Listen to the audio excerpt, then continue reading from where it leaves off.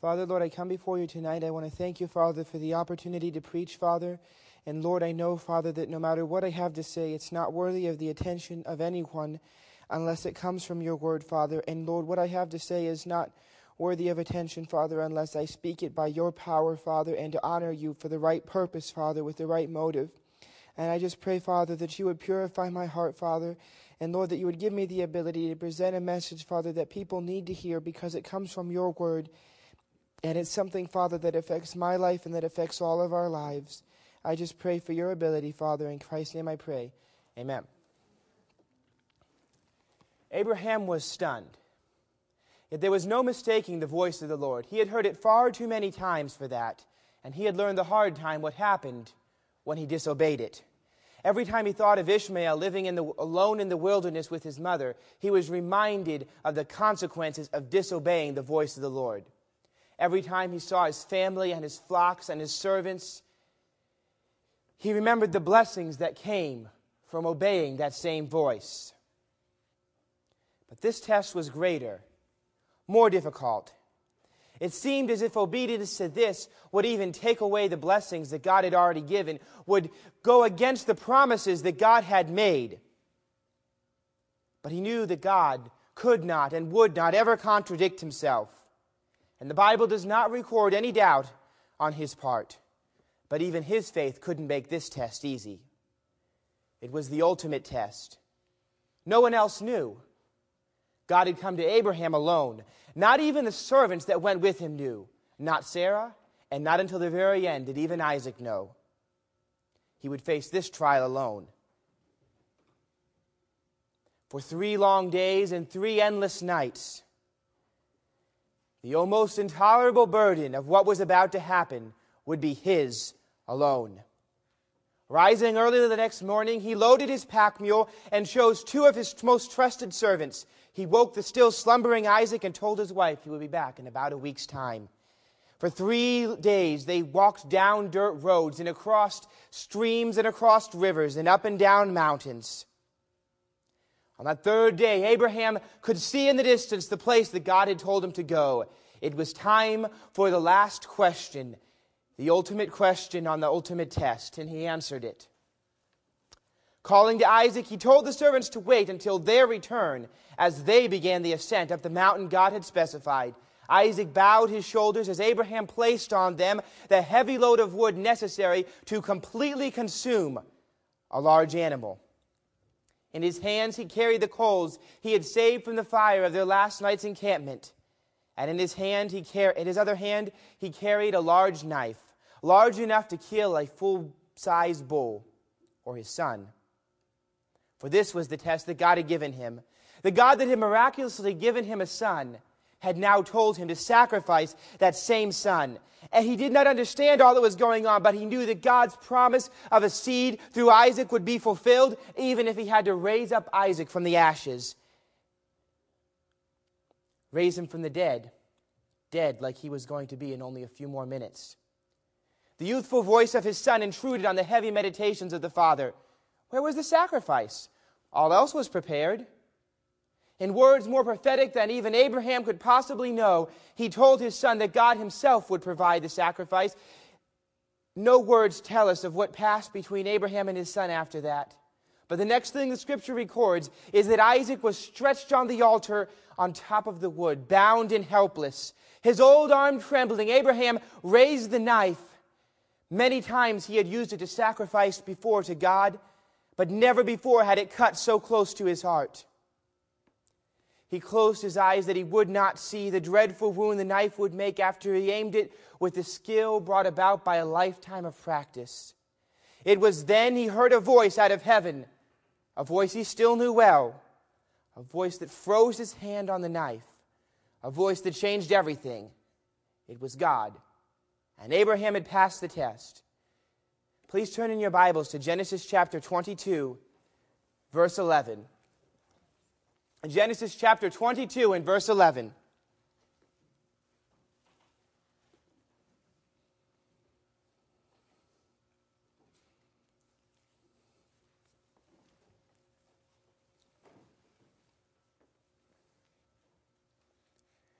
And the angel of the Lord called unto him out of heaven and said, Abraham, Abraham. And he said, Here am I.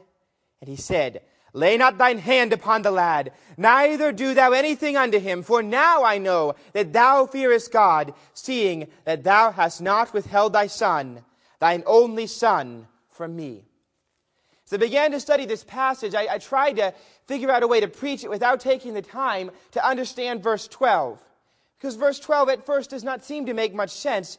However, the more that I studied it, I realized that it is absolutely impossible to understand the meaning of this passage for us today, or the meaning of it at all, without understanding verse 12. Without knowing what it means, we will miss the entire point of the passage, what it meant to Abraham, and ultimately what it means to us today.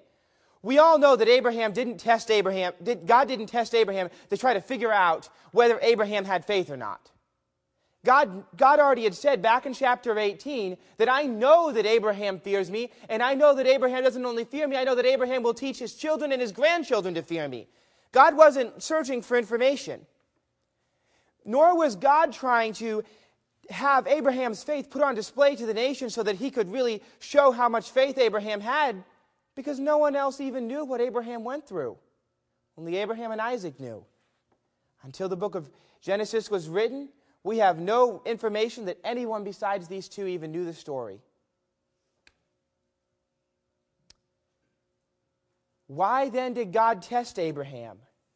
If it wasn't for those reasons, why did he say, Now I know that you fear me, Abraham? What does that mean? The reason that God declared a new knowledge of Abraham's faith is because Abraham had shown a new fear of God for God to take knowledge of. Let me say that again. It wasn't that God was, having this new understanding of the faith that Abraham already had. It's that Abraham had a new faith for God to take knowledge of. Abraham had shown a new level of obedience that wasn't there before. God could not declare Abraham's faith until Abraham demonstrated it, because until Abraham demonstrated it, it did not exist. God's purpose in testing Abraham was to develop the faith in Abraham's life necessary for Abraham to to fulfill God's purposes. You see, Abraham's whole life was a series of tests that developed his faith to the point where he could fulfill his God-given role as the father of the faithful. Some of those tests he passed, and some of those tests he failed. But this was the ultimate test that Abraham faced. And you'd think, as we think of tests of faith, and we think of people that have had great faith, we may think of someone who went to the jungles to be a missionary to the pagans, to the cannibals. But people have gone to the cannibals that were not missionaries. And people have gone to the cannibals as missionaries for faiths that were not biblical, that had no power of God upon them. Or we might think of Abraham's greatest test of faith, perhaps, as when he, with 318 men, he chased down an entire army and destroyed it. But people have defeated armies against great odds without any assistance from God. The greatest test of Abraham's faith didn't come in this big, public, open way where everybody could see and say, Oh, Abraham, you have this great faith. No, it came when Abraham was alone, when no one else knew what he was going through. No one else could help him. In fact, Abraham could have ignored what God said, and no one else would even have known. He could have ignored what God had told him and come back to church, if he had been in today's world, and come back to church the next day and smiled, and no one would have looked weird at him because no one else would have known what God had told him to do that he had ignored. It was between God and Abraham. But in order for Abraham to develop great faith, he was going to have to go through great trials. In many ways, strength training has some similarities to the way that God builds our faith. And I was reading an article a couple of years back, and it's possible to get stronger without exercise. It really is. They did a study that was a very carefully controlled, very widely based test, and there was people that they decided to test arm strength, and they had a machine that tested it perfectly, and they told people every day to spend, I believe it was 15 minutes, visualizing themselves exercising. They were to go through in their mind, without moving their arms, sitting in their easy chair, they were to think very intensely about what it would be like if they were lifting weights. And it was, I believe, at the end of about 6 months, they tested them again, and lo and behold, it was, again, enough people to account for it. They had not been exercising, and they were about 13% stronger by thinking and visualizing their exercise. But I have news for you today.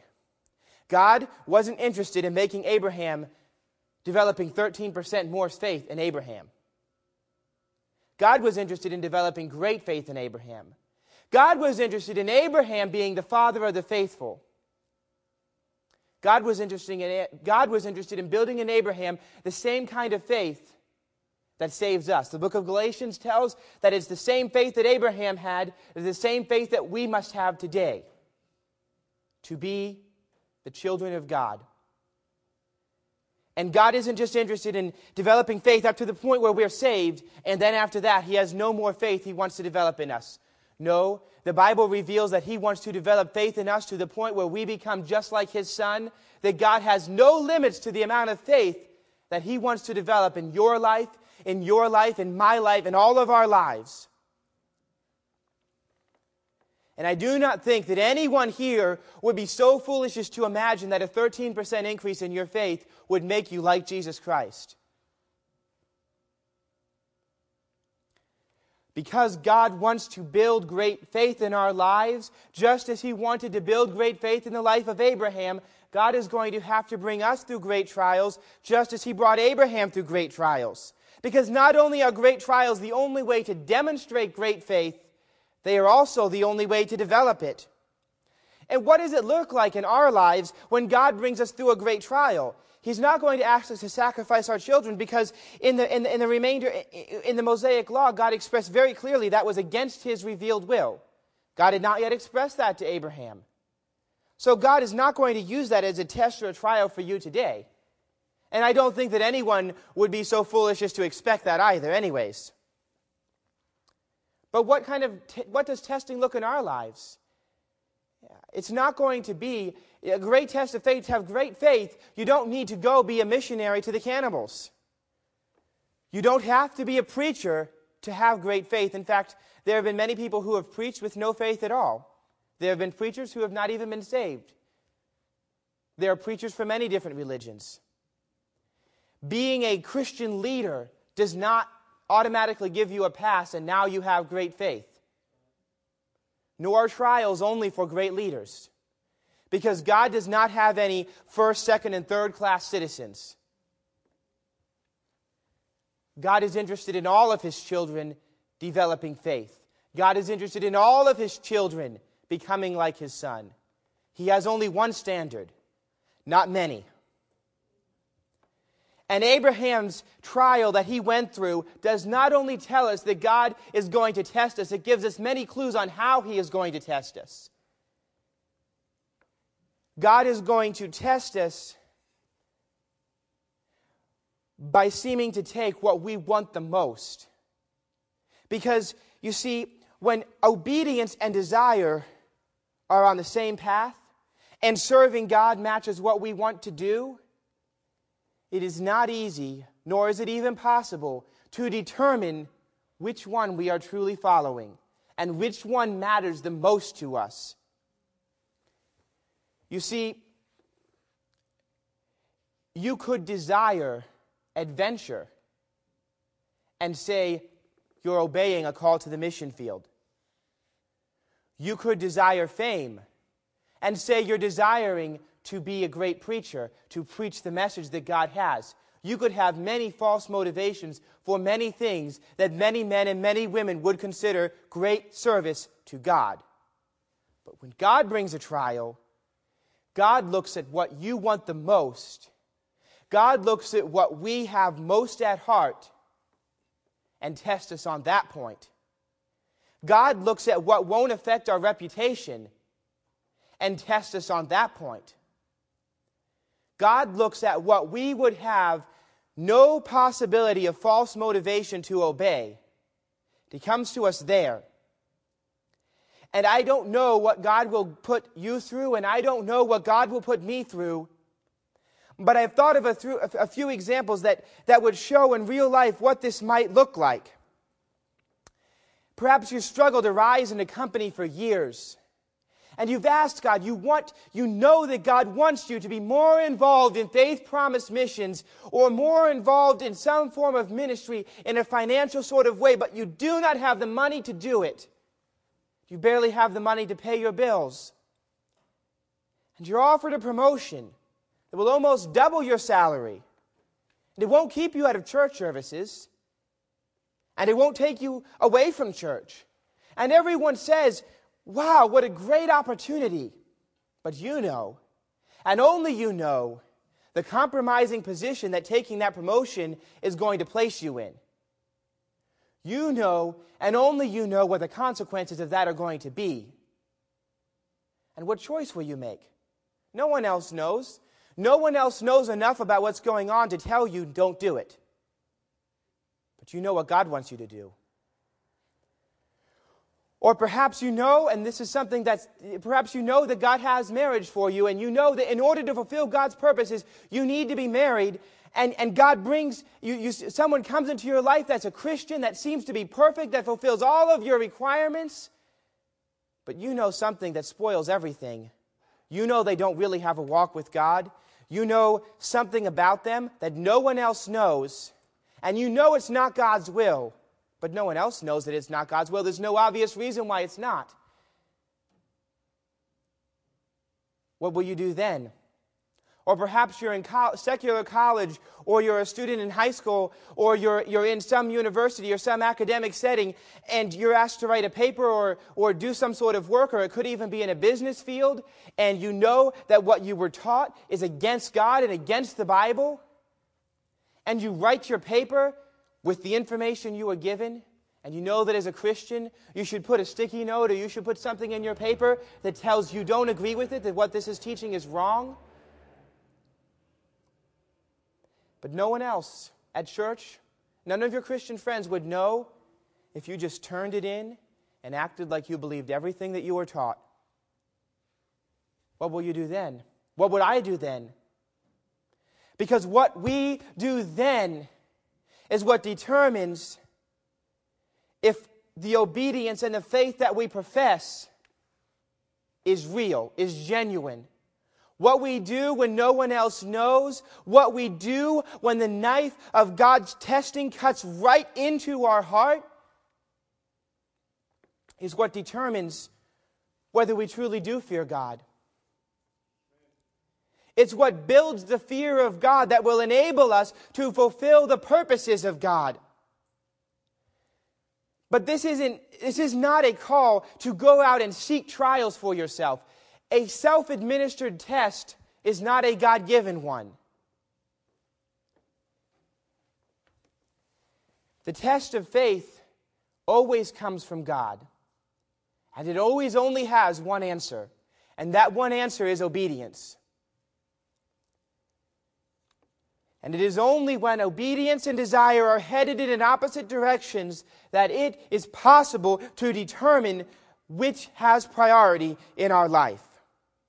The next time that obedience seems impossible, that obedience to what God has told you to do seems to cost too much, remember that God has a purpose for trials in our life. God does not send trials into the lives of believers just because He wants to see us go through pain. God does not allow trials in the lives of believers just because trials are part of life. No, when a trial comes into the life of a believer, God has revealed very clearly that He has a purpose for it, and the only answer to a trial is to obey God and to trust Him and to realize that His promises will be fulfilled no matter what. No matter how impossible it seems, it is always right to do right. No matter how impossible it seems, it is always and only right to obey God. Because you have no idea what the consequences of disobedience could possibly be. Abraham had no idea when he disobeyed God before, and Ishmael was born. He had no way of knowing the millennia of pain and suffering that one act of disobedience would bring about. Not in his own life only, but in the lives of his children and his great-grandchildren, and in our lives today, we are still suffering from the time that Abraham did not obey God. from the time that Abraham did not trust God.